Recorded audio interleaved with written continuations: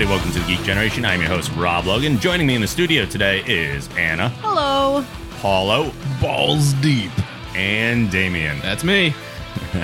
That's a Mario. It's a me. It's a me, a Mario.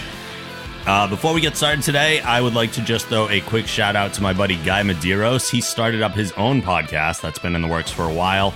It is a largely wrestling-focused podcast. However, he said he will be getting on some other topics too. It is called The Guy Show, and you can search for that on iTunes and Podbean. You'll also notice maybe someone else integrated in that show in some way. I created the podcast album art for him, as well as did the voiceover for his intro, so you can hear me announcing him at the beginning of every show. Cool. So check that out again. That's The Guy Show. Search for it on iTunes and on Podbean. So it's been a heavy trailer time in the geek community. We've gotten a lot of big drops, some earlier than expected, talking about Batman vs. Superman. But the first one that we all wanted to talk about was Marvel's Ant-Man trailer, which, Paul, you were specifically excited about. Yes. How so? Mostly, I mean, now that I think about it, it's kind of like Iron Man 1.5. Mm-hmm. It's like, oh, make a suit for a weapon. Oh, this other guy wants it. Oh, I don't want to give it to him. Fight. Right. You know, like... But I mean, right at the end, that Thomas the Tank Engine scene where, like, you know, it's they're playing on the whole size thing, and it's just the whole thing where the train just kind of plops over instead of like this gigantic dramatic crash. It was real good. I mean, it kind of sets the tone for the movie. I mean, Paul Rudd, not exactly what you think of when you think of right. He's a comedic star. actor, right? Sure. And so for him to be able to kind of flex those muscles a little bit in that type of context is great. And you know, it's refreshing. I mean, one of the reasons Guardians was so good was because one, it was a space opera, but also, I mean, there was humor, to kind of lighten the mood a little bit. Yep. You know, and with like Age of Ultron coming out, and it has like this super serious dark tone to it. Having something like Ant-Man to kind of lighten things up, I think provides a little bit of diversity. Yeah, and it would be interesting too then moving forward when you have some kind of darker tone things, if those comedic characters are going to show up, you already have that like default comedic person that they can fall back on. It's kind of like, comedy. Yeah, the comic relief guy is automatically inserted, and we know the tone already.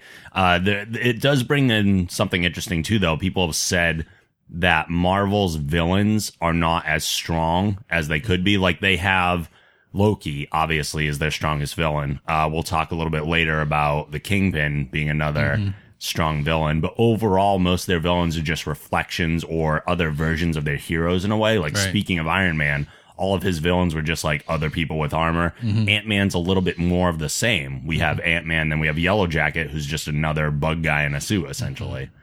Yeah, I mean, like, when you're talking about the people, like Marvel's strong villains currently, I mean, Vincent D'Onofrio and Tom Hiddleston, yeah. Like, those two guys, I mean, when I think of them, I don't think villain. I think really strong actors. Right, exactly. So it's not necessarily the villain aspect of it that's strong. It's the actors who play them. Totally. So it's like, so what would you rather have? Would you rather have strong actors playing mediocre villains, or would you rather have like an awesome, you know, captivating villain who is portrayed by an awesome actor? I think if you put those two together, I mean, I think that's like Heath Ledger and the Joker. Sure. You know, it's like you get like this awesome sort of counterpoint to, you know, a character that everybody already loves. So, I mean, I think that's something they definitely need to put some time into, because like Marvel's focus is just generally heroes. You don't see a lot of like super strong villains or people that are like, you know, Vulture, yay. Right. So antagonists are there mostly as plot points instead of characters. Right. Yeah. I mean, Venom was kind of one because, I mean, you know, he came from Spider-Man sort of. Like he was an evolution of him through the suit. But I mean, they haven't put any of those guys on screen. I don't speak of the Venom that's already been put on screen. Right. I mean, you know, yeah. Unfortunately, I think Marvel, not just the cinematic universe, but in general, like their strongest villains are with the X-Men franchise. And then Marvel's not allowed to use the X-Men franchise. So it makes it kind of hard. I mean, Magneto's amazing. You know, they have really strong villains on that side, and they can't use any of them. So. And it tends to be, and it's the same thing, like Spider-Man does have some good villains. Like you said, Venom. I thought Doc Ock in Spidey 2 was awesome. Arguably one of the best villains Marvel's ever done, even though it was Sony's movie. It wasn't necessarily Marvel's, but it is always being able to see some sort of point of view of the villain. If you can agree on some level with them, they automatically become relatable. Yep. Yeah. I'd love to see the action sequences in Ant-Man when they do like the full-size humans versus tiny little Ant-Man, and he's just like kicking their ass, and just watch them as like you can barely see this thing, and they're just getting like thrown across the room and taking punches from nowhere. It's gonna be hilarious. In some effect, it's Honey, I Shrunk the Kids with superpowers, which is kind of exciting when you think about it. There's gonna be a whole lot of improv, like a la Fight Club. Sure, Edward Norton's fight with himself, like. Those stunt guys are going to be like, wait, what? Just fling yourselves around just and we're going like to put them in punched. later. Okay. Which is essentially how they're doing it. So that's probably be the funniest set to be on. I wonder if they have like a tennis ball on a stick and they're just like, bat at it, swat at that, swat. It's like Brian Regan's bit about walking into the spider web. Yeah. You just start flailing all of a sudden. Or like if they are doing the tennis ball with the stick, it's like they're just like moving it out. You're like, like you're like a cat swatting at it. That'll be good DVD extras on that one. Exactly.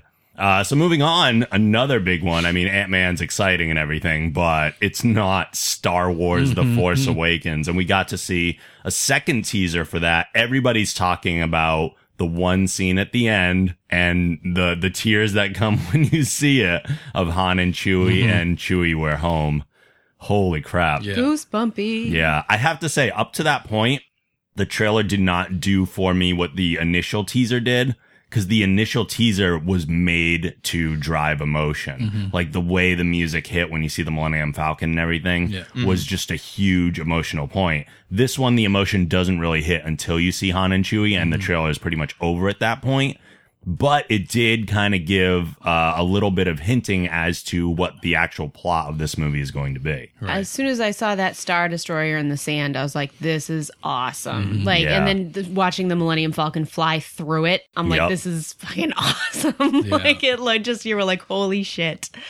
And they do it right. You know, they put together a trailer that keeps you wanting more. It leaves you curious as to what's going on. I mean, I guess they benefit from this being, you know, kind of like a brand new story. Sure. And having, you know, like some things that you are familiar with, but other things you're kind of having to learn along with the process. But I mean, they're doing it right. Like they want you to come to the theater to see it, not like Age of Ultron, which I'm going to see anyway, and I love the fucking movie. Don't get me wrong. But in the last like 2 weeks, have you guys noticed like there have been like 4 or 5 TV spots, 2 new trailers? Yes. Like I won't watch them. I'm not watching them either. Yeah, we're just being inundated with like minute clips of like what's going on, and like, but at this point, I'm less curious and just more like following through to go and see the movie. But Star Wars is like, I need to see this movie. It doesn't tell you shit. Yeah. And that's exactly story, what I like. Which is what I like. Yeah. You want to get excited about it, but you don't want to see all the best bits. I spent a good 45 minutes like going on the internet, like looking for like hints as to like what this stuff means. Like, for example, like the Chrome Trooper that you see in the trailer. I'm like, that's so fucking awesome. Is that a Mandalorian? Holy shit. I need to know more. And like, I just like read through all this stuff and, you know, found some answers, but mostly just conjecture. And it's like, right. Because nobody really knows. Yeah. Nobody really knows. So it's great. Yeah. I found the trailer to be really refreshing with the amount of different like people you saw, the clips from here and there. It made you feel like, yes, this is expanding the Star Wars universe. We're seeing in the future of, you know, how this universe works. We're seeing a whole bunch of new things using the same like ideology and rules of the world that many of us could only imagine. Yeah. I do think it is exciting I mean, the only thing we're really getting out of the trailer is the fact that there is someone else that's going to be trained as a Jedi, most likely related to the Skywalkers in some way. Right. I don't think that's a huge leap in the sense that we all kind of thought that's what was going to happen anyway, because obviously if there's new Sith popping up, they need new Jedis and the battle wages on. Right. But from this point, like, yes, this was a teaser trailer.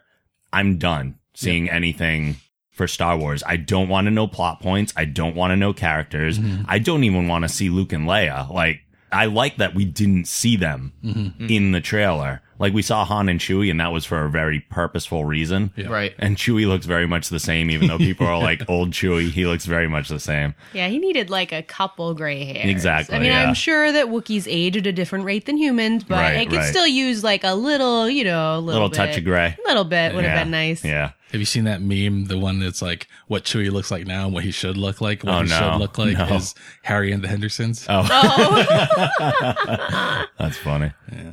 But yeah, like I'm so on board for Star Wars. I think Abrams is really approaching it in a very solid way and really showing respect to the movies prior. The ones that matter, at least. I'm like super amped to find out more about like the Sith, because that guy is like a brand new character from what I can understand. Kylo Ren, he looks awesome too. Like he has that Revan-esque mask, Yes. Yep. and so like you don't really know what he looks like. Like, is he a robot? Is he sort of an android, or is he an alien? Like, and he's got like the full on Sith drapes and like the crossguard saber. It's like, yeah, it looks kind of unrefined. Like if you saw some of the pictures from Star Wars Celebration, like the saber kind of looks like it was just put together. Oh yeah, like somebody just like glued pieces together. That's funny. And like made a saber. And so it kind of like gives you the impression that this guy is maybe self-trained, or he's just coming up. He's not necessarily a lord, but he's maybe apprentice level. So his saber is unrefined and maybe not the best. Yeah. So it's kind of like, it's a story that, or it's a lord that's in development is very intriguing to me. Sure. What I think is interesting, too, is if you think about it, I don't like to talk about the first 3 movies, but the first 6 movies were really actually about the Emperor, if you think about it, and his reign and his rise to power, and then his reign and then his death. So you can kind of say that those 6 are all about him.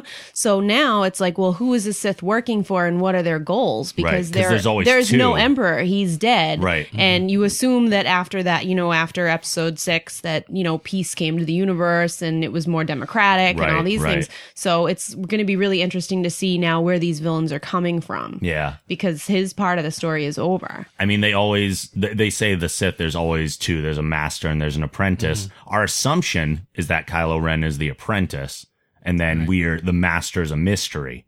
And I always thought at least that, I'm not super familiar with the expanded universe. Maybe they did do this at some point. The trailer kind of shows against it, but not necessarily. I always thought that Luke Skywalker would become a Sith master at some point because of the dangers of training him at such an older age, that he would eventually turn that way. And eventually they would turn him back at some point. He would become a Jedi again instead of a Sith. But that's what I always kind of thought would be the process or the natural kind of storytelling point sort of there. Following the family line kind of a little bit. Yeah. So kind of following after his dad, because that was so foreshadowed in the other movies. And I think like when I saw the trailer, like what it made me think was that maybe Kylo Ren is kind of resurrecting the Sith, and that you have this wealth of young characters who are just entering the universe. Yeah. Maybe not just one of them is Force sensitive. Maybe there's 2. And so, they have to choose like who's going to go where. Right. And one gets seduced by the dark and one goes to the light. And you have like this new dynamic now where maybe it's familial. Maybe it's just 2 friends or 2 people who have grown a friendship together who are now divided by the Force. Like, it looks awesome. So maybe Kylo is the master and he's searching for an apprentice or something? Yeah. Maybe like with the Emperor dying, I mean, they established it pretty clearly. Like the Emperor was like the big bad. He was like the big Sith Lord of the universe, and he's gone. So now there's this giant void. So maybe somebody who was an aspiring Sith is stepping forward and saying, I'm going to rebuild what we once had. Yeah. All makes sense. Yeah. And then the other big drop the other day, it happened. It wasn't supposed to happen until like Monday, when hopefully people are hearing this, but there was a leak online, which always kind of forces people's hands when that happens. I did not watch the leak because I'm not watching a subpar quality version of this trailer. And Classic then, Rob. Yeah, all right. And then they did drop the official Batman v Superman Dawn of Justice teaser, which finally showed Ben Affleck in the Batman suit, a little bit of the robotic Batman suit, which people are making Lego Batman jokes about. And we saw a little bit of Supes in there, and a little bit of the tone of the movie, which seems very similar to Man of Steel, but it also borrows heavily from Dark Knight Returns, which we all kind of knew anyway going into this. What'd you guys think of that? I was less hyped. I was less like, I think it suffered from coming out like right after Star Wars, the Star Wars trailer. Totally.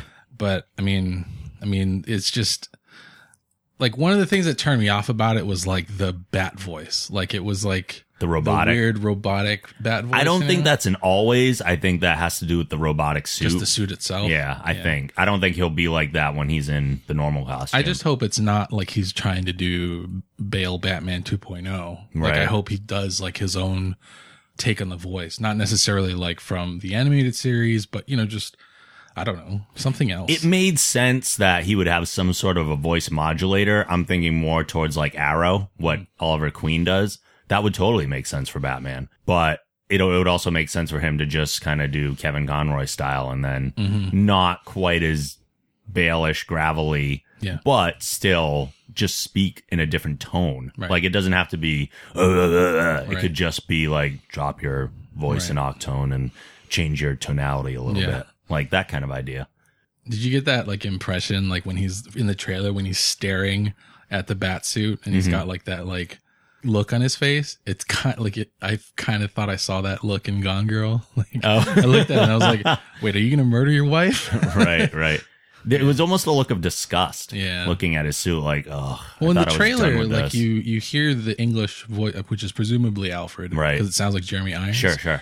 So you hear the voice and he says something about disgust and fear and how that makes people or turns men cruel. Yeah.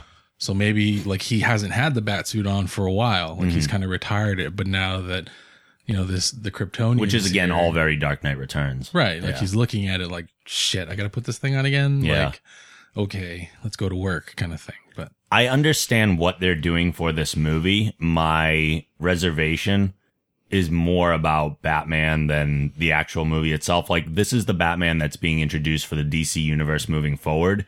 And it's an old, disgruntled Batman. Or not old, but older Batman that doesn't necessarily want to be Batman anymore. That's not really the Batman I'm looking for. Like, it's great for that singular story. But after that, I want the mid to young 30s Batman who's still out there just kicking ass because of the sense of justice and not a sense of obligation. And I feel like having a Batman who's already been through this and has stepped away from it and now coming back to it and presumably is older, you kind of lose that ability for the character to grow so much. Yeah, I agree. Being like so seasoned, we might not see so much of like character development as becoming a better superhero. It would just be just broadening just like general knowledge as opposed to having large character development. Yeah, my worry is that when we see, and we will no doubt see a solo Batman movie, what then? Because like you said, so much character development has been done in what we haven't seen with this version. It's all been done kind of off screen. Right. So what's the interesting part now? Like Dark Knight Returns was an end of Batman's story kind of tale. So if we're seeing the tail end of what Batman has become, where is there to go? Exactly. Yeah. Plus the whole tone of the movie, I think you said this online, Anna, is that it just doesn't seem as fun as the Marvel movies. Right. I mean, it was pretty much the whole time Paul was talking about Ant-Man, I was thinking of Batman v Superman because it's everything that Ant-Man isn't. Right. You know what I mean? Like one of the best things about the Avengers was like when Hulk smashed Loki in the face, and like the whole audience burst out laughing together. Yeah. And it's cool to have it be dark and brooding and exciting and stuff like that. But like at the same time, it's like you have to lighten it up a little bit or I'm just going to lose interest. Totally. And I didn't see Man of Steel and I don't plan on seeing Man of Steel. So I'm a little bit interested in what they're going to do with Wonder Woman, which, by the way, interestingly enough, the release date for that movie is my birthday. Oh, cool. Yeah. So when the Wonder Woman movie comes out, I'll probably go see that because I've just always loved her. But, sure. But I'm just, it just seems so dark and brooding. Like I like to laugh. I like to smile. I mean, I don't need to the whole time. I don't really like, slapstick comedies really, but you have to like have that sway. You have to have the back and forth. You have to have the lighter moments.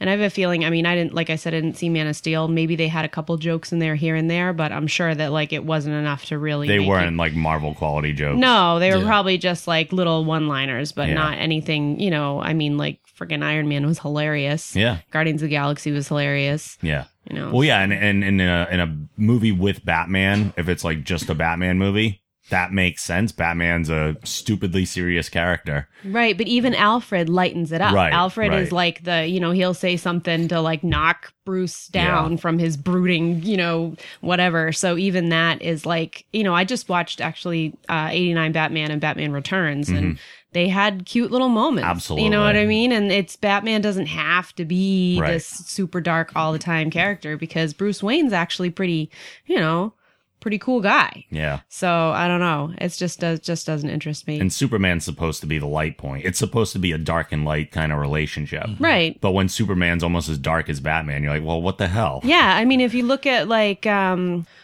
TV show with Dean Cain, I'm like losing my mind. Oh, Lois and Clark. Yeah, Lois and Clark. That was like light and funny, but it still had a lot of action at the same time. Agreed. I just think you could do both.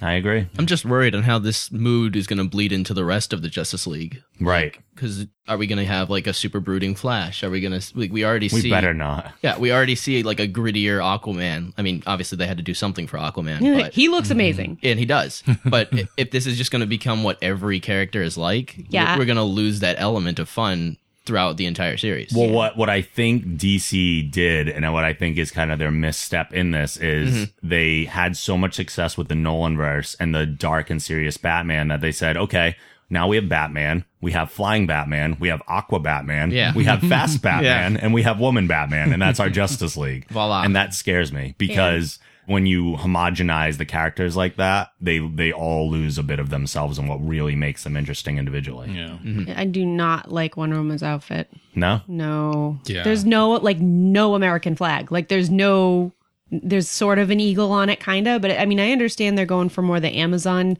but she looks like Xena the Warrior Princess. She doesn't look like fucking Wonder Woman. See, I think they very much ditched the whole like American thing that Wonder Woman was a long time ago. But that's what she is. She's not anymore, though. They ditched that in like the 70s or like. Yeah, but her outfits are still red, white, and blue. I would say starting from like the 90s, like they stopped dressing her up. Like it was red, gold, and blue, and then it was kind of red, silver, and blue, and then it was like dark red. Yeah, she actually doesn't have yellow anymore. Yeah, there's no. I don't know. She still looks like her, though. I mean, I know she's gone through a lot of outfits, but like it's not fucking brown.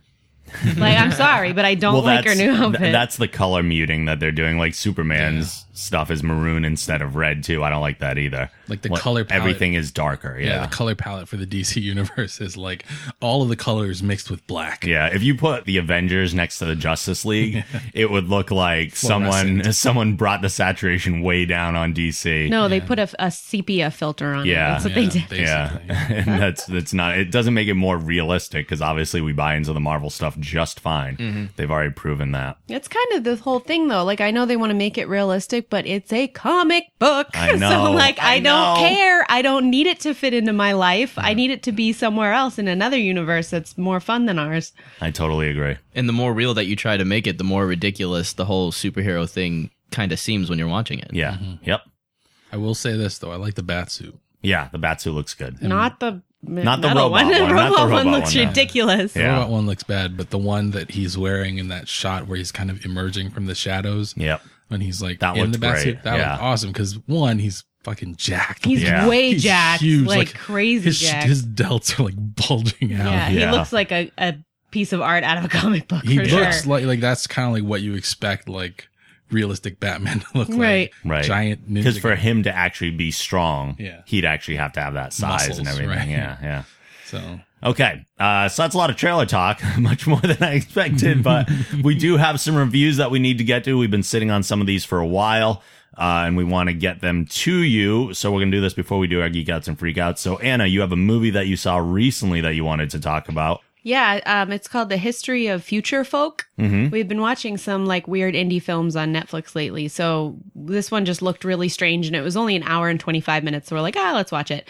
So the premise is really cool. It's about an alien who comes to planet Earth to take it over because a comet is going to hit their planet. Okay. So they want to kill all the humans and take Earth. Oh, okay. So he comes to like scout it out. He's a general in the army. He's like the most important hero of his planet.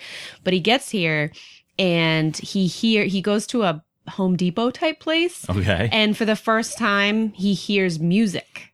because his planet doesn't have music, and none of the planets he ever visited had music. Is this modern times? Yes. Okay. So he decides he can't destroy Earth because it has this amazing thing. Okay. And he like learns how to play the banjo and stays and gets married and has a kid. And he is trying to figure out I assume then he looks completely humanoid and Earthling. Yes, he looks like a human, but he wears a really weird black and red outfit, and like his helmet looks like an upside down bucket. It's really bizarre. Okay. Like it's really like it's very low budget and like a little bit hokey. I would describe the whole movie as very cute. All right. It was like a really cute movie, and it had some action, but it was really low budget. And so what ends up happening is he's trying to figure out how to save his planet from Earth rather than taking Earth. Like he was trying to save his planet so that it doesn't get hit by a comet and we can both live separately. So then this other guy comes to Earth to like see what he's been doing because he didn't succeed in his mission, and he also heard music.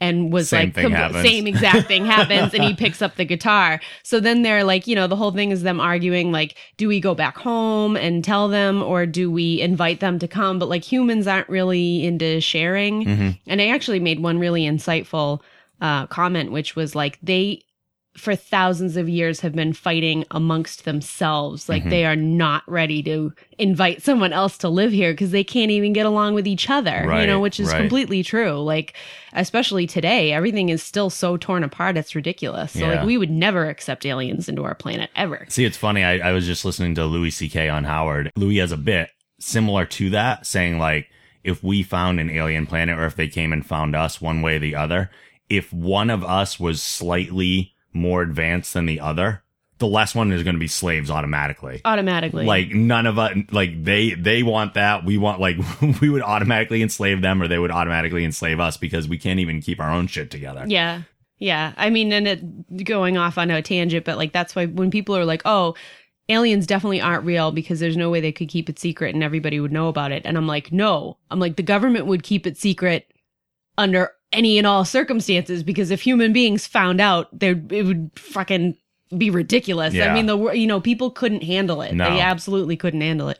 So not as a society, at least. No, not at all. Like individually, I'd be like, they can't even handle gay marriage. They're not going to be able to handle like an alien coming here and living with us. Like it's just impossible. Right. So, but it's a really cute story about like now, them deciding what to do. And I'm not going to give away the whole plot, but it was cute. I enjoyed it. I thought it was really fun, cute movie. Cool. Yeah. Sounds interesting. And actually, it's weird, though. I like Wikipedia and it's based on a real band. So these guys, like the two guys. Oh, that real band with aliens in them? Right. No, they wear the buckets on their head. It's kind of like a spoof. Oh, okay. It's a spoof band, like Devo? No, like Tenacious D. Oh, okay. Where they have their characters. Sure. And their music is about the characters. Interesting. Yeah. So they're like a Manhattan, New York based actual band. Huh. And then somehow got a budget to make a movie. And you said this was on Netflix if people want to watch it that way? Yes. Yep. Cool. The History of Future Folk. Cool.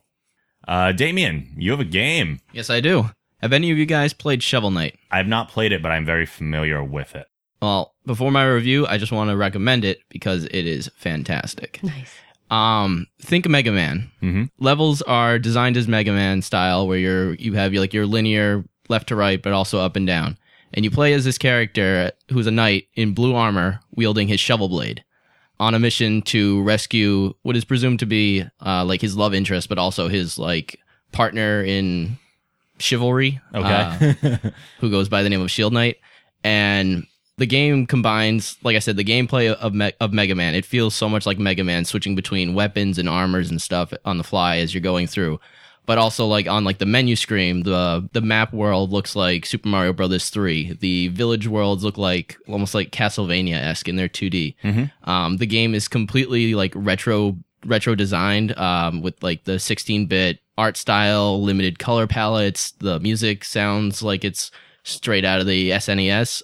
It feels right at home next to all these other old style games, and it's a ton of fun. The difficulty is plenty high enough where it's not just another indie game. It was nominated for Game of the Year awards on many different medias, and has won plenty of them. Yeah. And I wanted to write this as a review, but I couldn't convey the actual emotion of how much I enjoy this game in writing. So Shovel Knight. See, I heard a great game. I did hear a podcast episode on another show with the creator of Shovel Knight, and speaking about everything, he talked about the color palette, and they did say they took a few liberties, like as far as the music goes, to make sure things were more an homage to the classic graphics and music than an actual like recreation. Right. Like, why limit yourself when you want to keep it feeling somewhat modern in tone?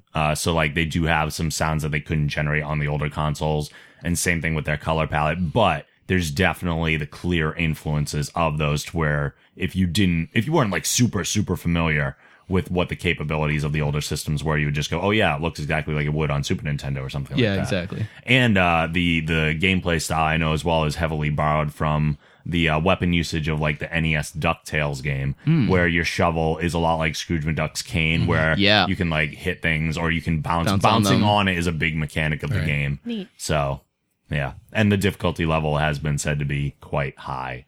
But again, also an homage to classic games that weren't like hold your hand all the way through. A little more challenge. Well done, Yacht Club Games. Well done. Cool. Paul, you also have a video game. Yes, I do. Full disclosure, we got a code for this game from the developers. We did. The game is #IDARB. I just call it IDARB because it feels weird to say #IDARB in real life. Yep. It's a traditional sort of 2D platformer, very 8-bit. The goal is very simple. Put the ball in the goal. I mean, it's almost too simple. But then the fun comes with adding other people. So like the game, when you're playing it as a single player, is not super fun. Like, I mean, you're playing against a computer. You can ramp up the difficulty, but I mean, the concept is very simple. Put the ball in the hole. I mean, there's different ways of scoring more points, like bouncing or like ricocheting off of objects. But I mean, once you start to add other people to the mix, I mean, it's very reminiscent of like, I don't know, the 80s or 90s when like you had to play with your friends on a couch. And you would like shove your friend and be like, hey, stop it. And, you know, trying to like distract him and stuff. Yeah. So it very much brings that. It's very reminiscent of that. And there's actually a mechanic in the game that I thought was very creative, very annoying, but I mean, innovative to say the least. There's a ticker tape that runs at the bottom of the screen. And what it is basically a feed of people who are tweeting things about IDARB. I know I see that look in your face and you think it's fucking weird, but there's a point to it. Okay. So I think it picks up anything that has to do with IDARB or #IDARB or anything on Twitter that relates to the game. What some people can do, not some, I mean, everybody can do it, but if you tweet certain commands and you hashtag it IDARB, then it will actually affect the environment in the game. Really? So it'll like close a door or like a platform will fall away. Like, I've only seen like the door to the goal close. I haven't seen like too many things happen other than that. And that was only in the context of the single player. Like I never saw it when I was playing with 2 or 3 people. Yeah. So, but it's really cool because I mean, like I say, it's cool, but it's also very annoying because you can see how that would get annoying. Sure. I mean, like if like a lot of people are tweeting about IDARB at any given point, you start to see like, you know, if everybody's tweeting commands, then the game becomes unplayable. Right. But if, you know, you have somebody who just like out of nowhere just tweets something and it affects your environment. Yeah. I mean, it immediately changes the dynamic of the game. If it becomes something like Twitch plays Pokemon, then all of a sudden it's anarchy. Basically. I mean, I've only seen the commands work twice. So, I mean, it's not rampant. It doesn't happen all the time. And it's definitely a game where your fun factor is multiplied by the number of people that you play with. Okay. So if you can get like 2 or 3 of your friends on a couch and play IDARB together, great game. Definitely check it out. I had it on Xbox One. It was actually free last month on Xbox Live Gold. Yep. But I'm not sure about this month. But definitely check it out. It's real cheap. I think it was like $5.99 or something like that when you did it, even if it wasn't free. So definitely check it out. Cool. I also have a video game. It's like heavy video game review time. And in full disclosure as well, this was also provided to me by the company. This is called Bloodsports.tv. They were actually nice enough to give me 5 codes for the game, mainly because one of the biggest things or the biggest selling points of the game is it's a 5-player co-op game. So like, well, make sure you give these codes to other people so you're playing with other people. Otherwise, it's not going to be nearly as fun. So one of the things about this game that you might notice right away is it has an art style very reminiscent of like Borderlands. It has like that that strong color palette with some thick outlines and things like that. A lot of people look at it and they think that it is a MOBA, which it is not. It is a top-down kind of combat arena game, which appears to be like a MOBA, but the separating factor between this and a MOBA is that not everybody is controlled by a human character or a human player. So you and your friends are the 5 co-op players. The AI is completely running the enemy. And that's nice. In a multiplayer world where we're kind of moving more towards having everybody be a human controlled character, this kind of takes that out of the equation. Because I don't know, I'm not a fan of that. I'm not a fan of just like full on deathmatch. Like, it's fun for some games, but the more human elements you put into a video game, I think the more room for error you run into. Even though you're opening it up to more possibility because people act more unpredictably than a computer does, you're still inviting in more room for problems. And this kind of cuts out half of that at least. So I did try playing solo a little bit, and that's kind of fun, but the problem is that it is just too difficult to handle on your own. The difficulty doesn't change depending on how many players are actually fighting against the kind of horde of enemies that are coming at you. The story itself is kind of funny in a way because you're the villains in this, pretty much. Basically, it's set up like a reality show too. Anna, you were making connections to, what was that older game? Smash TV. Smash TV, where it has like the kind of setup of a reality show. So this is like a gladiator battle. Like, you and your friends are dropped in here and there's a giant missile right by your base. The people that come in to fight you are angry villagers. So, the reason that they're motivated to actually fight against you is if they don't destroy the missile silo that you're protecting, the missile launches and destroys their village and all their loved ones. So sounds like a game for Volpe. Yeah, right. Well, you basically play as the villains, but that, like, you see the missile launch, but you don't see any of the destruction or anything. So it's just kind of all hinted at and alluded to. You don't really feel like a villain necessarily. You're just killing monsters that are coming after you in your mind, essentially. There are 4 classes, and it's kind of the typical classes where you have like a brawler, a tank, a medic, and a long distance type of guy. They all have different names, but those are the basic ideas. So there is some diversity in the gameplay there. There's stuff you can buy in the shop, and there are different build trees you can go through to kind of upgrade your weapons and things like that. So you start off buying like lesser things and then they build on, combine with other things. So there's a lot of diversity as far as the gameplay goes there. And it's necessary to keep up with. You earn money as you're defeating waves. And in between you have a small respite where you can go buy stuff and heal. And then the next wave comes in. There is the option to do like a 10 wave game where you have like 2 or 3 bosses throughout it. And then the game ends after that. And that takes anywhere from like a half hour to 45 minutes, which is nice. It's a fairly quick game. But there's also an endless mode that you can unlock where you just keep going too if you want to have something a little longer term. You can also make it like 5 waves or something with like 1 boss if you want to go even quicker game. Sounds good. There's a nice narrator who has a very charming accent as he's kind of doing play-by-play on everything. He'll like let you know when one of your allies is down or when there's a boss coming or anything like that. And that's pretty amusing too. But overall, it was a very fun game. It's actually a spin-off too, which I didn't realize at first. There's another game that this company created, which was an RPG called Crater.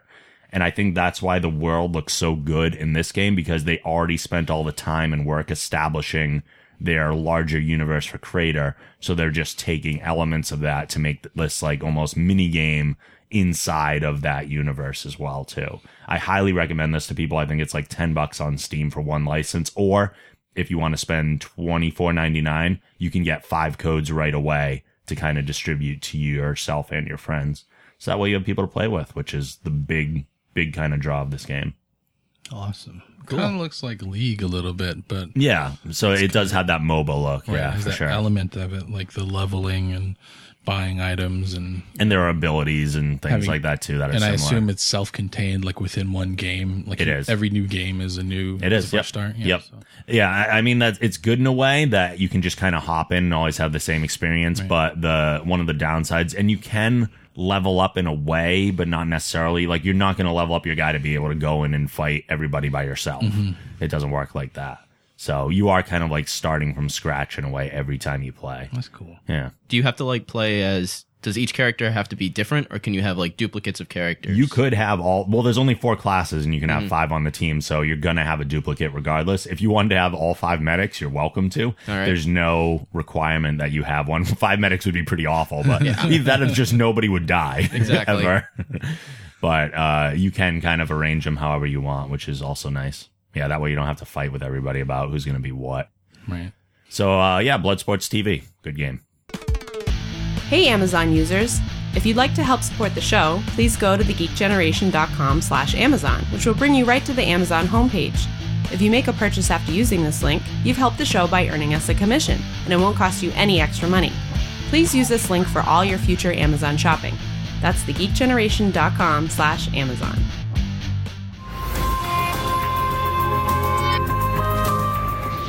Hey, this is Aaron Ashmore from Warehouse 13, and you're listening to The Geek Generation.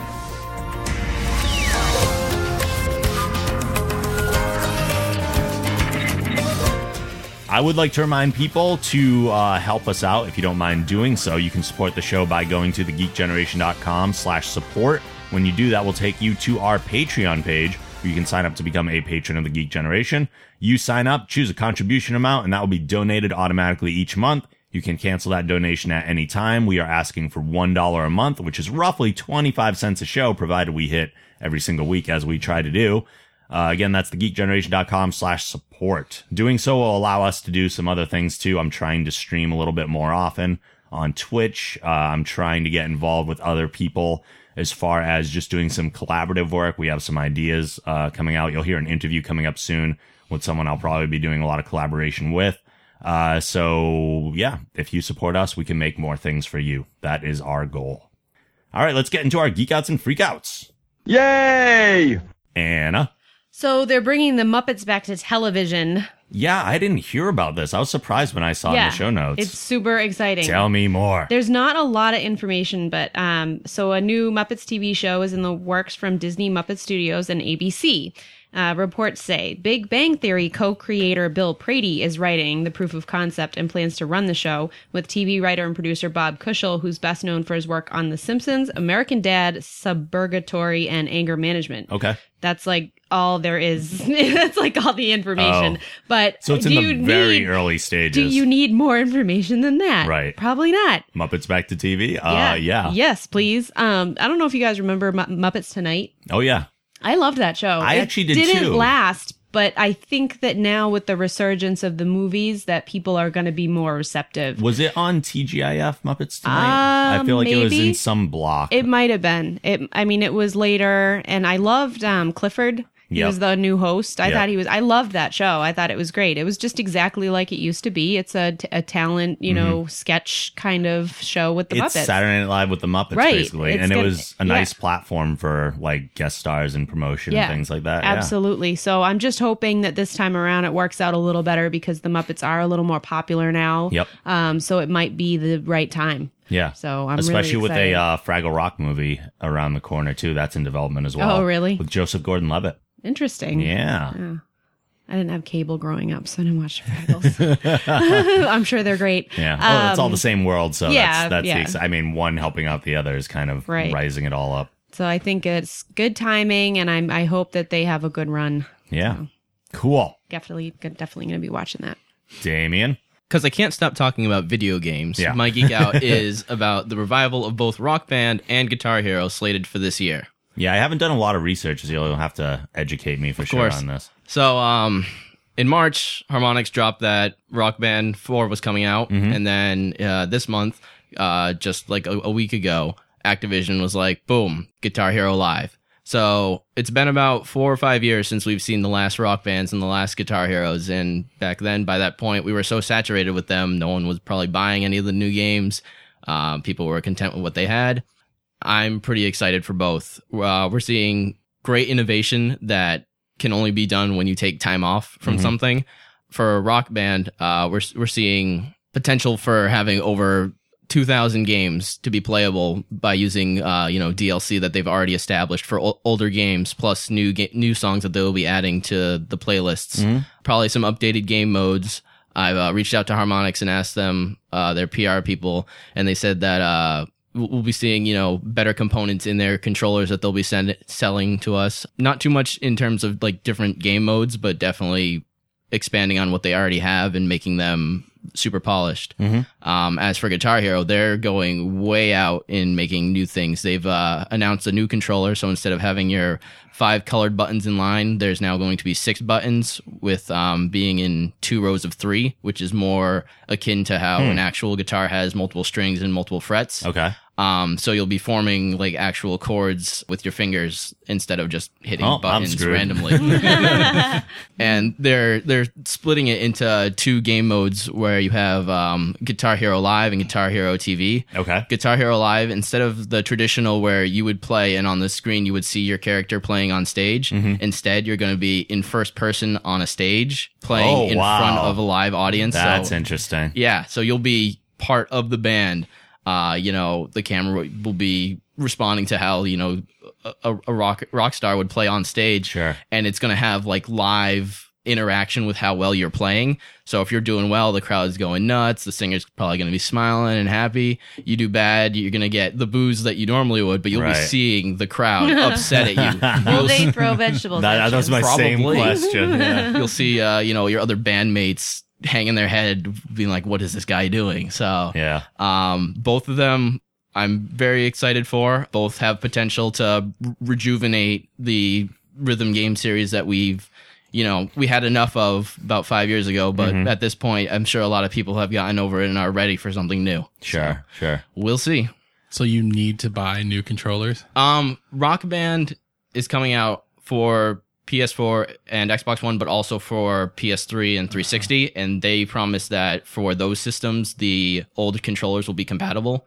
For Guitar Hero, that is not the case. You'll have to have... Well, yeah, they have the different frets set up. At least for the new guitar. I don't know about the drums. And then, obviously, if you're upgrading to the next generation, you would need new controllers anyways. And I'm sure not a lot of people still have working perfect condition controllers. I know mine are very, very... The connection between them are isn't that great. And like I got a couple friends who have their guitars hanging up on the walls. Yeah. It's just like he's just gonna have to throw them out. I have my guitars like sitting over here. I've like moved my drum set to another room entirely. Like as exciting as this probably is for some people, like I'm just out of this genre entirely. Like the investment that it took to go through it the first time, I'm like, ugh. And then unless there's some like major online component, which I think was really difficult with a game like this where timing is so important. Right. I don't know if that online component's going to be there as much. And like you're still in college, so there's still like people around you all the time, and you have a good span of time after that. Well, they'll still be accessible. But for someone in the stage of my life where I am, it's like this is not something conducive. Like even if you buy it to have it at parties, it's everyone gets together, you have the intent of it being played, and it never will, and it's just gonna be money spent. Or like one person will play at a time, and like at some point everybody's just gonna be like, well, let's just play another game, or let's go do something else. Exactly. Or, I mean, if there are drinks involved, nobody's gonna want to play that thing shit faced. Like everybody's just it's gonna be a beer cozy for like the rest of the party. I just picture Rob sitting in his room playing his Guitar Hero all by myself. I'm pretty sure that's on the set list. That'll be the number one song. He's just sitting on his couch like, oh man, sorry.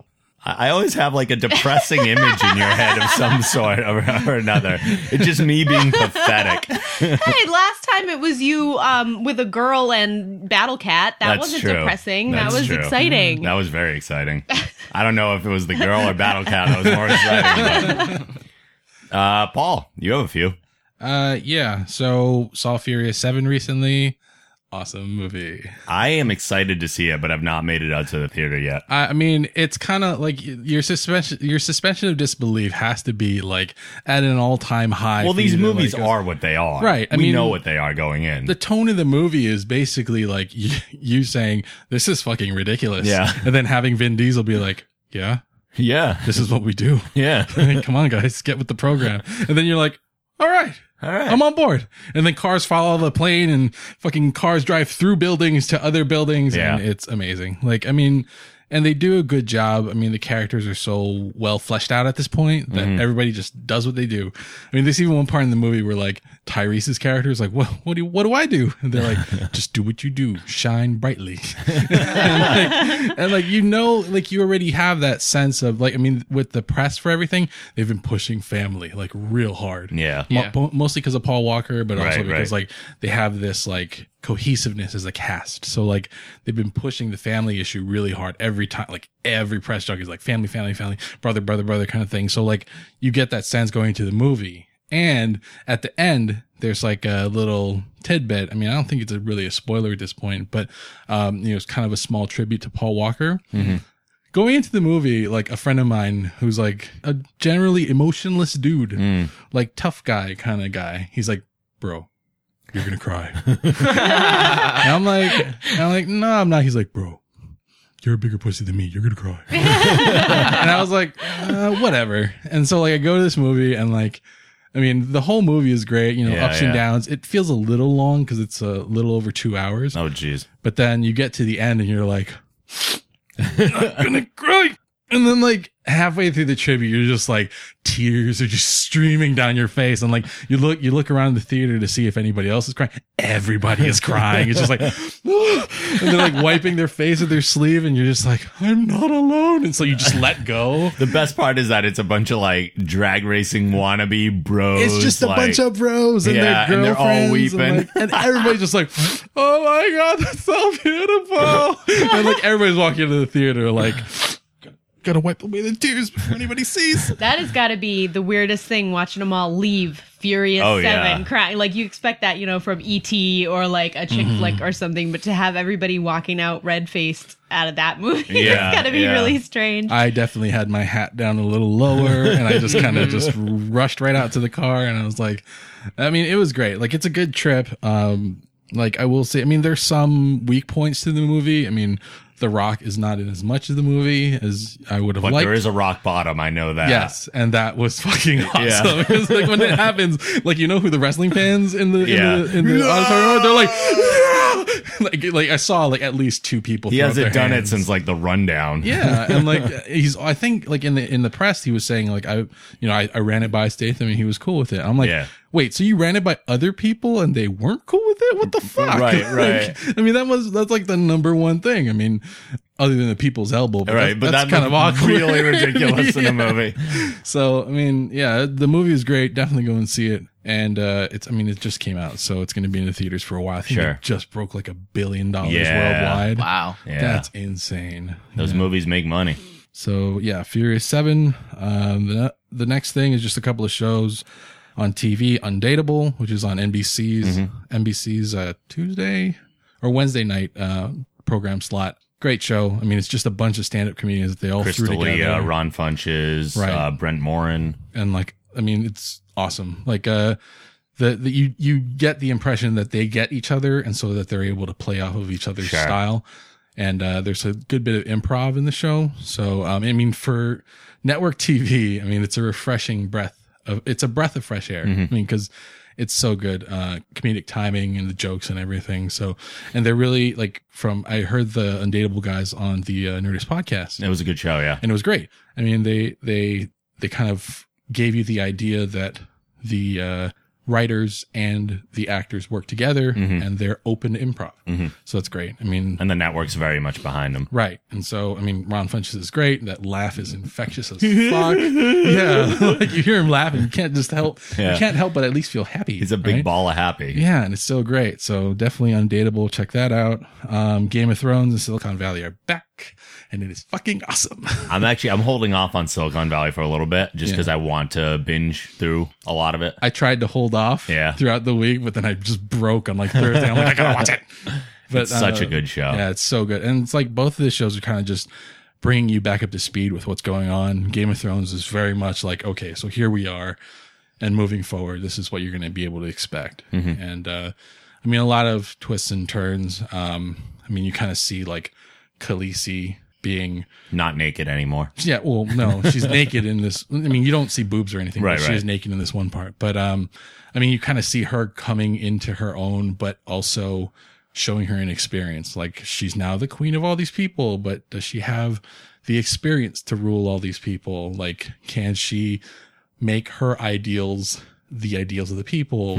Also, what do you do when none of your dragons are listening to you anymore? Like, it's one turn, and then there's like the whole thing with Tyrion and what's the guy, the bald imp, I forget, or the bald eunuch's name. Oh my god, I don't know if anyone else here watches it, so you got no help in this room. They just finished their journey across the sea to Dorne, and so they're kind of going through the process of building a plan to presumably put Khaleesi on the Iron Throne back in Westeros.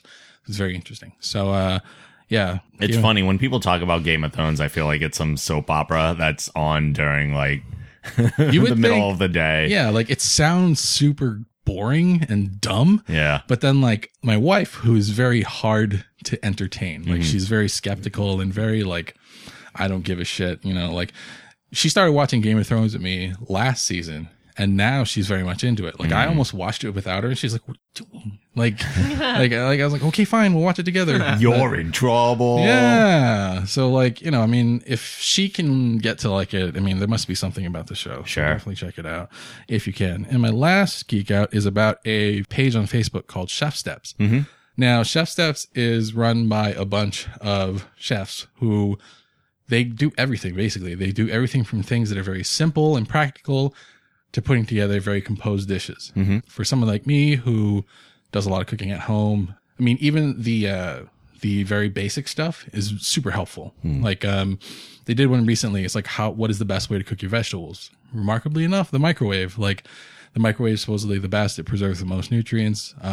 Most vegetables can be cooked within like 30 seconds to a minute. Very quick, very easy. And it's just a process of like building a dish yourself after cooking the vegetables. Sure. So, if you're very health savvy, if you're wanting food with more nutrients and you have a lot of vegetables and a microwave, you're all set. And it takes very little time. And then, they do other stuff too that's very practical. Like one that was really interesting to me was, they took a sweet onion, and they roasted it, pureed it, and they turned it into like a dairy substitute.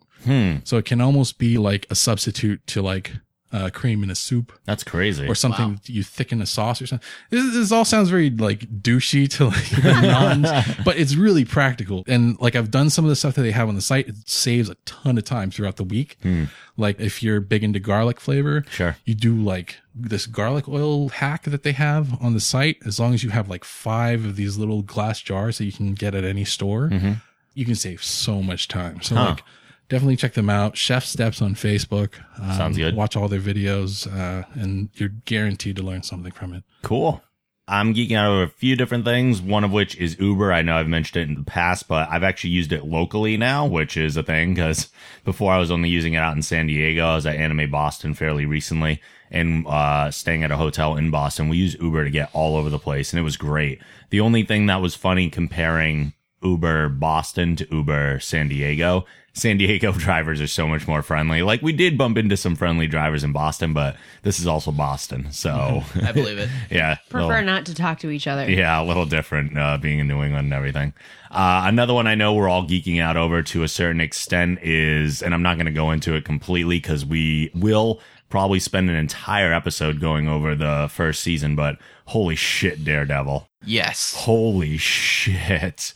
This is arguably one of the best things that Marvel has ever done. Even taking into account all the movies that they've made and stuff, I had no idea. Like, I was expecting a Daredevil series that was fun and whatever, but oh my god, they went in depth. It is the cinematographic choices that they made, like Hall fight scene in episode 2. What the fuck? Yeah. It's like one take of a 5-minute choreographed amazing fight where you see Matt Murdock / Daredevil like getting winded as he's going through the fight, like these little adrenaline bursts to throw out something just to stay alive. A lot of people saying it was a nice homage to Old Boy. Vincent D'Onofrio as Wilson Fisk / the Kingpin was revolutionary. I had a feeling it would be, just knowing that he was going to be in the role. Yeah. But he took Kingpin in a direction that I did not see coming, almost like he was somewhat autistic. Yeah. But very, very suiting for the character. And again, giving us kind of like the first Marvel villain since Loki that was understandable Weirdly and had relatable. the depth, weirdly relatable. Yeah. And the fact that they introduce, I'm not obviously going to go into too many spoilers because I want people to watch this so badly, but introducing the female element to go along with him, humanized him in such a way that I never thought possible. Yeah. It was so good. So I haven't watched any of it yet. I'm planning on actually doing a marathon tonight when I leave here. But, yeah. So how is it is it a good introductory story to Daredevil? Because I know nothing. I know zero about Daredevil. Never read a comic, never saw the other movie. Yeah. I know nothing about Daredevil. I know some about Daredevil. I didn't know about the peripheral characters around him. So like I understand the Matt Murdock, the origin story, and I'm very familiar with the Kingpin, mostly from the Spider-Man cartoon more than anything. But I don't think they handhold you through the origin, but they give you enough of it. They give you what you need to know. Should I like Wikipedia him first? No, I don't think so. No. They give you what you need to know and they give it in pieces. They don't just throw it in your face and like, let's drag you through an origin. It's not an origin story. Right. Okay. They do some flashbacks to like fill in the blanks, but it's not a hugely origin story as to this is how he got his powers and this is what he did to train to get here. Like all those pieces fill in throughout the series through flashbacks. It's not like they just go, here's his origin story and this is the terrible tragedy. And it's so much more interesting than that. But Damien, you said you're more of a fan of the character, so you probably know more about Daredevil than I do. I don't really know a ton so much about the character. I just feel that like as a character, I find him the most interesting, just as a character, where he's not like, you know, this superhero mutant. He's kind of like your average Joe, but with, you know, slightly more than human heightened senses and, you know, some superhuman strength. Yep. But as a character to watch on like television, sometimes you forget that he's a superhero when you're watching like, you know, his like Matt Murdock self doing stuff. Sure. And then you get back into the like the superhero and it's like, while it's, you know, high action, it's not like super ridiculous. And right. It's so cool to watch. And it's like, you get the feeling that he's an underdog, but it's not like the drastic underdog where it's like, oh yeah, he's going to come out on top. Sure. It's like anything can happen and anything does happen. I feel like, while I love all these comic book movies and everything, a TV series lends itself so much more to comic book storytelling because they can do it over a longer period of time. They allow the exposition that you get in a comic book to take place. Like in any given episode of Daredevil, you might see 5 to 8 minutes of action, sometimes a little bit longer, but a lot of it is like, there are parts where you see side characters like Foggy and Karen. You see them on their own without Murdock in the scene at all, sometimes having a conversation for like 4 or 5 minutes, which is long for any TV show. And it's just as interesting as anything else that you're watching. It's amazing the way that they fleshed out all the characters. It's very satisfying. And I'm excited to see, because this is all one Marvel Cinematic Universe, I'm excited to see what could tie in back to the Marvel Cinematic Universe that we've been seeing so far. Like to see Daredevil stand side by side with the Avengers would be unbelievable. And I'm sure Civil War is like a great opportunity for that. But well, I think, didn't Kevin Feige also mention something about how Daredevil's New York is actually going to be the new Spider-Man's New York? Oh, so they're going to kind of be side by side. I mean, when you think about it, Daredevil is in Hell's Kitchen, which is in Manhattan.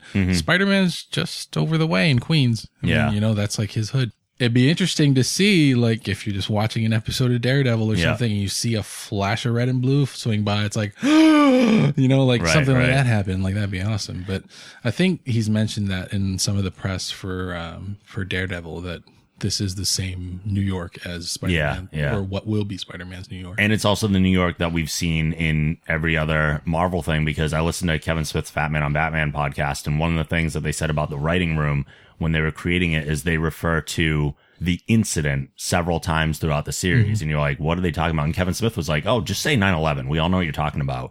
It's not what they're talking about. They're talking about the New York incident where the Chitauri came and destroyed everything. So this is a New York that's being rebuilt from the destruction of that invasion.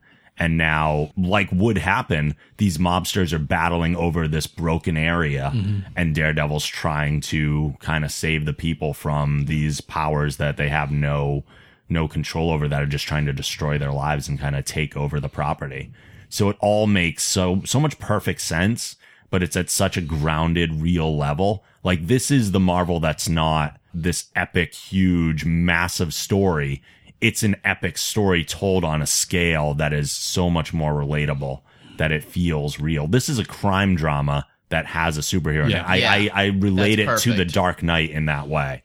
Dark Knight was a crime story that had superheroes in it. Daredevil is very much the same way. Right. So to answer your question, Anna, yes, you can watch this without very much You can, backstory. yeah. Okay. That was a long-winded answer. Yeah. Okay. Revolution. I don't know if anyone else watched this show. Something that we talk about all the time on the show is stories not finishing their story, kind of dropping off the air with a cliffhanger hanging. The people that created Revolution are so passionate about the story that they wrote that they want to, even though there's no way financially or logistically at this point to get the cast back together and film the remainder of the story that they'd like to, they did announce something called Revolution Endgame, which will be a 4-issue series coming from DC Comics. And the quote that was in this post on Facebook is that everyone has agreed to work for little or no money. They're doing it because, like you, they're passionate about this story and they want to see it end correctly. I think this is to be commended, this kind of responsibility in a fan base and in a story that you wanted to tell. So no, it's not seeing it on TV to wrap it up like we had hoped, but at least it's something. At least they're going to try and tie the threads together in some way. And I think that's to be commended. Yeah. I think the only reason Revolution didn't experience as much success as maybe it should have is because it was on NBC. Mm-hmm. I mean, if it had been on on AMC, for example, Sure. it probably would have done much better, or it would probably still be going, or on another cable network. But the fact that it was on NBC and it wasn't in like a primetime slot. Yeah, it too? was. Yeah. I mean, it wasn't like too good for the show, but it's great to see that they're wrapping it up because Yeah. I mean, way too many shows have been canceled without so much as a word. Yeah. Yeah. And it's heartbreaking when you invest that much time, even though it was only like 2 or 3 seasons. Yeah. That's 2 or 3 years of your life that it has kind of like had its threads through. Right. Lastly, and this one's a quick one, Justice League Gods and Monsters is the next DC animated universe thing that they've featured. Well, I'm not super thrilled about the story because it's like an alternate world Justice League where Superman wasn't raised by the Kents, Wonder Woman is not an Amazonian, Batman is not Bruce Wayne.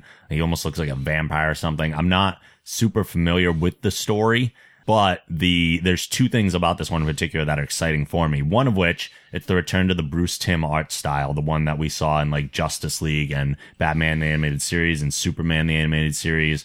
It is the quintessential DC animated style, and I'm very excited to see that happen. I do think a lot of DC's recent animated movies have struggled because Bruce Timm was not in charge of them in some way, and having him back for this one I think is awesome.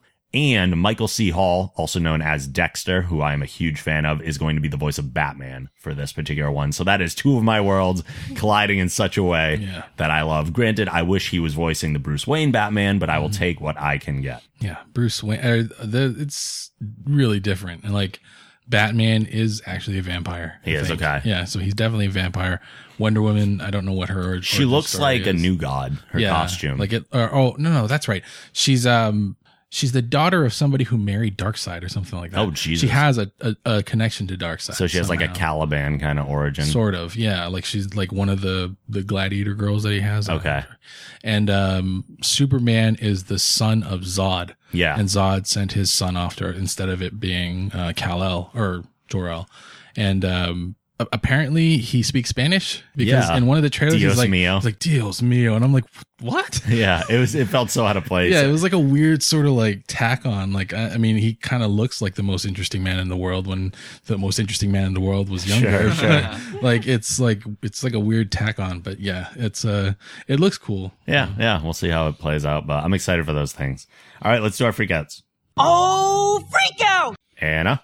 it's sort of like, it's weird because I'm all on board with the Marvel Cinematic Universe, but I'm also sort of being jaded by it already.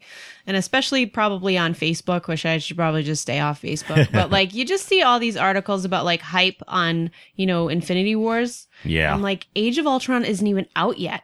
Like, I'm not even really excited about Age of Ultron because I feel like the news has already passed it. Infinity War is kind of Trump. The excitement of that is more than Age of Ultron. Exactly. And it's like, and it's so many years down the road. I'm like, I don't, it's like with the Star Wars trailer. I'm like, I don't want to even know. Like, just show me bits and pieces from Age of Ultron. Yeah.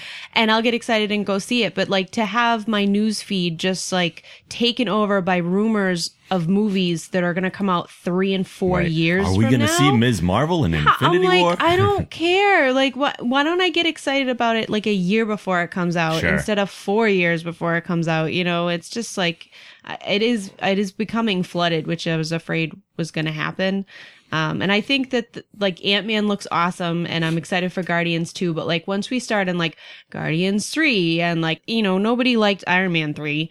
So it's kind of like they just need to just tone it back like a little bit maybe. And it's probably not even Marvel's fault. It's like a lot of the fans getting excited and writing articles about these things that they hear rumors about. Sure. But I just feel like so flooded by it and it's starting to get really irritating. I understand. Because I don't even really know what Age of Ultron's about because the news came out 3 years ago. Right, and I'm right, like, I forgot. Now the movie's coming out and I know everything about Infinity Wars and I know nothing about the movie that's actually coming out. Sure. So it's just kind of tiring and irritating. Yeah, part of the problem with that stuff is that most of it's coming from non-established sources, let's just say. Yeah. I mean, Right. like, these are people that had interviews with heads at Marvel, and then they'll like speculate and read into stuff that some of the people have said.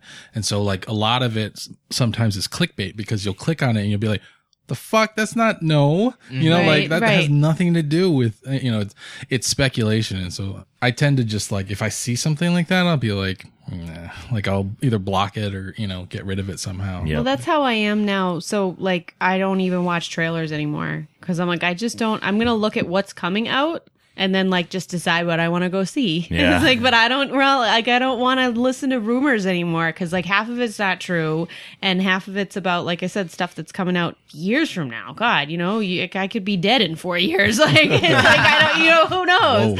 Whoa. That's very dark. It is, just but got it's dark. true. But it's true. Like I'm kind of a live in the now kind of person. Like I don't want to like analyze the shit out of the cinematic universe like for the rest of its existence. It's just like slow down, back it off. If she dies within the next 4 years, we need to pull that clip and play it over her memorial tribute episode. She knew. I don't know knew. how she knew, but she knew. It's Infinity War's fault. Yeah, it is. You had one other too, right? Yeah, just so my FiOS bill went up $6 for pretty much no reason. And I know it's only $6, but like the whole reason that I even have like television, because I do not watch television. I watch Netflix, I watch Amazon. I do use the on-demand features, but like I watch The Walking Dead and football. That is all I watch. So it's kind of a lot of money to be spending on per month on 2 shows. But like the internet by itself is $89.99 or That's something, insane. $79.99, something like that. It's like $80 or $90 just for the internet by itself. Yeah. So then the TV added on to that, it's like $126. Yeah. So it's like, well, I might as well keep the television because I can go on demand. I like to watch Mythbusters and some Discovery stuff once in a while.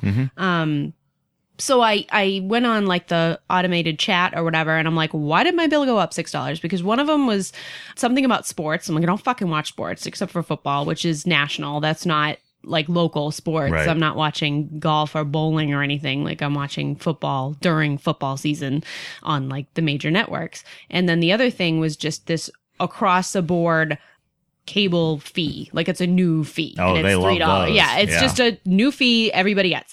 So then basically she was just like, well, there's nothing we can do, sorry, like fuck you.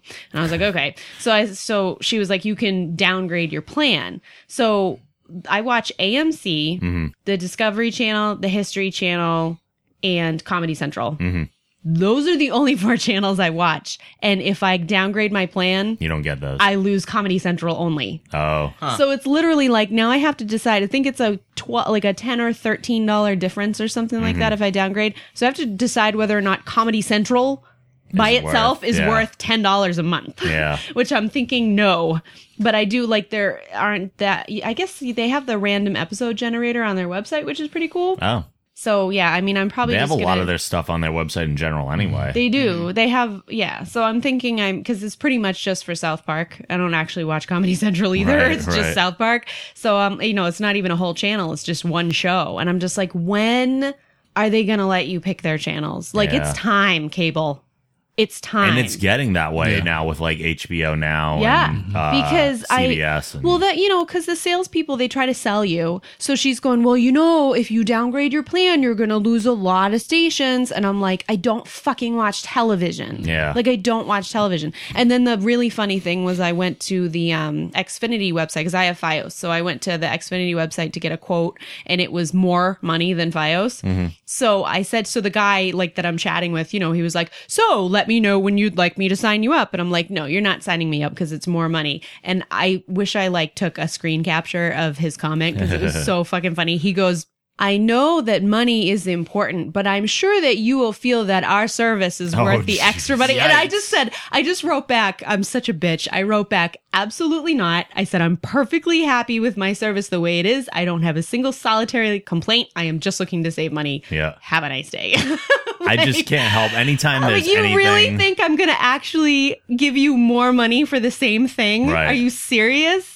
Anytime there's any complaints about cable TV, I always think of that South Park episode where they just pull up the nipple flaps and just oh, you having a problem with your service? Oh my God. Yeah. Oh, it's so bad. That's the thing though. Fios has been really good to me. It's never gone out. It's fine. I just don't like paying an extra $6 a month for nothing. Mm-hmm. I don't like burning my money, lighting it on fire in front of my face. You don't have to complain to me about extra fees No, from cable companies. I'm one of those people that I'm all about principle. It has nothing to do with the $6. Yes. It has to do with that 3 of the $6 are for local sports channels that I don't fucking watch. And Yeah. it's and especially I feel like Verizon more than any of the other companies should be, taking charge of this and be the first ones to say you can pick your channel package because they've always been innovative and they've always been on the front lines of, technology and all that Just wait stuff. until Google Fiber gets their tentacles on everything, and all these cable companies are going to be in so much trouble. I think Amazon's going to do the same thing too because Yeah. I get stuff from I've decided that Amazon is the big corporation from WALL-E. Yeah. That it's what they're going to become. They're going to become that company because Yeah. even the all the stuff I've been talking about joining a couple subscription services lately Dollar Shave Club my husband does, which is awesome. So I'm thinking about signing up for that and the food, and now you can buy clothes on you can just have everything just here you go. Amazon here's all your is stuff. slowly taking and doing a good job with all the things. They are doing a they good recently job. bought Twitch. They they're getting their hands on everything. Yeah. Amazon's taking over my bookstore at college. Are they? Wow. Yeah. Wow. I think they've done that with a lot of bookstores. That is Yeah. crazy. Yeah, I think that if Amazon Instant Video is good, but if they can somehow kind of like they've done with the music service, if they can really get people to be able to watch whatever they want, then they're good. Yep. Yeah. Damien. So guess what I'm talking about? More video games. Yeah. All right. So my freak out is where is Mighty Number 9? Mighty Number 9 was a kickstarted video game that the campaign ran a couple years ago by the original head of Mega Man. And it's basically a spiritual successor since Capcom has done jack with Mega Man in the last 5-10 years or whatever. Right. Release date was set for April 2015. And there's been no word of release whatsoever. Nothing saying about delays, nothing saying about any narrow of a window. It's just been April 2015 for the last 3 years. Okay. What is your experience with kickstarted things? Is this your first campaign? It was my first campaign, Okay. and I haven't done anything with it. As an avid crowdfunding backer, welcome. You will see most projects come out within 6 to 12 months of their estimated release date. Yeah. I mean, I'm still waiting on over 2 years on some. Yikes. Yeah. Are they giving you like new projected dates though? Not specific. They'll give me a range of like 6 months, and then that could also change too. Yeah. I mean, I'm not like super panicking over it yet. There's a potential that they're just going to drop it on April 30th. It's just there's been no word of it either through Concept, which is the company, or through any other news media outlets. I just want to know what's going on. Where are we getting? We're still getting updates of like development, like, oh, this week we put in this, or here's where we're taking it with this, or we've worked on this extra, the stretch goal that you guys reached. But I want my Mighty Number 9. My big bummer with it, and I don't know, maybe this was what Mighty Number 9 did, because I know they sent out a survey. Their survey was for platform, right? Yeah. And I think I chose PS4 at the time if it was available, but I know other video games I've definitely backed and gotten like the Steam codes for. Right. And then as they hit like a stretch goal, they're like, oh, now we get to put out a PS4 Xbox One version, but the backers don't have that option. We paid for the computer one, so other people will be able to buy it on these other platforms, but we already paid for it on Steam or whatever, and that's what we're getting. So Mercenary Kings was one of those. It came out on PS4, but I had already purchased it for Steam, and that was not something I could switch like at the time. So that was kind of a bummer. Yeah. So hopefully, fingers crossed. Yeah, they've got a week. This is typical fare. I hate to tell you. They should at least tell you, though, like keep you updated. I think that's like human nature, is to get pissed off when you feel like you're in the dark. Right, like, I don't think right. Damien would be mad if they said, we're pushing it back. Right. He's mad because they're just like, I'm going to ignore this problem. Like, it's irritating when they don't keep you in the loop. I think especially if it's something you're paying for. With Mighty Number 9 especially, I think this might alleviate some of your fear, is that they've been like weekly updating since the campaign started, and now they're really quiet, and I think that's because they're getting close to the release date. I think they're spending so much time on the game that they're not focusing as much on the actual updates about the game. Right. So if anything, maybe take comfort in that. Yeah, I can find comfort in that. So I'll just keep my fingers crossed. Yeah. We'll see what happens. I know, I'm excited for it too. I'm waiting patiently. Yeah. All right. My freakouts are Arrow related is one of them. I know you're watching Arrow. I don't know if either of you guys are really. Nope. Okay. This is not super spoilerific, but some people might be like, meh about it. We're in season 3 right now, and I am sort of bummed with them blatantly ripping off Batman storylines. I know there's a lot of comparison between Arrow and Batman being like, oh, he's just Batman basically. Yeah. But the fact that they introduced Ra's al Ghul in season 3 and they have Ra's choose Ollie as his successor, I'm like, what the fuck? This is the Bruce Wayne Ra's al Ghul storyline that they're blatantly ripping and making it an Arrow storyline, and that kind of pisses me off. They have so much that they could do with the Green Arrow character. Why are they just blatantly stealing from another character's storylines? That's like the studio notes, right? Like the notes from the studio executives are like, let's make this more relatable. People know about Batman. Let's try to put Batman in Arrow. Yeah. And like, it has nothing to do with like the creators wanting to like rip off a storyline, but it's like, they take a character and they're trying to like branch it between, major characters in the DC universe. Maybe that's why. Cause like otherwise, why would you do it? There's no reason for it. It makes me mad. There's so much freedom. Like you could do whatever you want with Arrow. I mean, he has his own, comic storyline, of course. But I mean, it's on TV. You could just say you're doing like the DC, TV universe Arrow and just do whatever you want. Yeah. You have so much freedom, and you have like the Flash. Like, why bring in a guy who's kind of is very much like a marginal Arrow character into the Arrow universe? Right. It doesn't make any sense. Right. So I don't like that at all. And the other, I mean, this is always a pet peeve of mine, and it's my biggest pet peeve from the Nolan Batman movies, is that they're always called him Ra's al Ghul or Ra's al Ghul, and then they did it in Arrow too. And then Ra's shows up, and he calls himself Ra's al Ghul. So he's the guy naming himself, like it's his name. He knows how to say it. He says it properly, and everyone continues to say Ra's al Ghul. I'm like, God damn it, you heard him say it himself. It's Ra's al Ghul. What the fuck? I feel like everybody's just trolling him. Yes. Everybody just call him Raz. He can do anything else he wants. We'll just call him by the wrong pronunciation. Yeah, just call him Raz. He hates it. It razzes him. It razzes him. Stupid crap.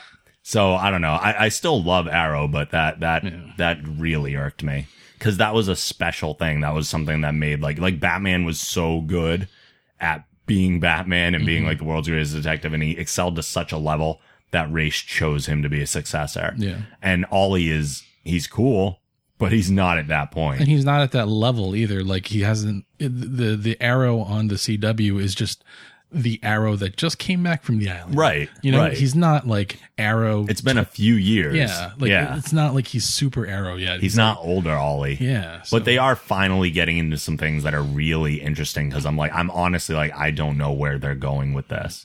So, and I won't talk about those for people that are not caught up. And the last one I have is my iPhone 4 dying in the last week or so. The screen kind of like if you had epilepsy, you'd be in trouble looking at it. Because it was like blinking like a rave, but it was to the point where, and I haven't bought a cell phone. I don't know if ever, because it was always something I could get with a contract for free. And I would never choose like the ones that cost money, or I just kept getting hand-me-downs from people. And I just got to a point where like, okay, this thing's going to die on me and I'm going to have no phone. So I dropped almost like $300 on a refurbished iPhone 5S. Why was it so much money? Because I'm not on a contract. Oh. Right. So I can't upgrade anything. Oh. So, but I justified in the sense that I've also never spent money on a cell phone. Right. So I can spend money on one. If I had gotten one that was like unlocked, then it's like $500. But I did get like an AT&T one, and I did get it refurbished, so that saved me money there too. And it came in like new, like it's practically a new iPhone anyway. Wow. I've never spent more than $99 on a phone. Yeah. And even that, I've only done that twice. All my other ones were free, and I've spent... It's certainly not something I wanted to do, but it was more out of necessity than anything. I could have gone back to my 3GS, which is still working fine, even though the 4 was dying. But then I'm losing like my Amazon Echo app and stuff, like things that I use on a regular basis that just are not compatible with that phone anymore. Yay! And that's pretty much it, though. So we're going to wrap it up for this week. Final thoughts or something you'd like to plug, Anna? Never. Damien? I don't know. The thought process that we could see taking place. He tried so hard, guys. He tried Just really hard. check out my articles on thegeekgeneration.com. There should be a few more coming up within the next couple of weeks. And you can follow me on Twitter. If you search for GeekGen Damien at MC Hammerbro, you'll find me there. Cool. Paulo? Just the usual, the Patreon page, go to that, sign up. If you buy anything on Amazon, go through the link on the geekgeneration.com and buy your stuff there. Doesn't cost any additional money. Buy some tissues for when you go see Furious 7. Exactly, because you're going to need them, bro. Get your Amazon Echo, because you know you want one. Yeah. Oh, yeah. So many people have told me Anna's getting hers. Matt West is getting his now. And that's it. Cool. To see everything else we do, head on over to thegeekgeneration.com. If you use iTunes, please rate the show and write a review. We always appreciate those. You can like us at facebook.com/thegeekgeneration and follow at Geek Generation on Twitter. You can follow me on Twitter and Instagram at The Night Angel. Support the show by going to thegeekgeneration.com/support. Send emails with your questions, comments, feedback to podcast@thegeekgeneration.com. As always, the show theme is provided by Machine Supremacy. A link to their site can also be found on our site. We'll be back next week with more stuff for you, and we will see you then. Later.